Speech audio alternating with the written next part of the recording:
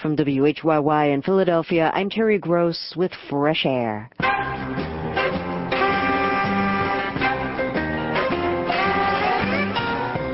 On today's Fresh Air, we listen to LBJ's secret White House tapes, including conversations with Jackie Kennedy shortly after JFK's assassination, with J. Edgar Hoover in an effort to thwart a homosexual scandal involving one of Johnson's aides, and with Secretary of Defense Robert McNamara about Johnson's fears that the war in Vietnam was unwinnable.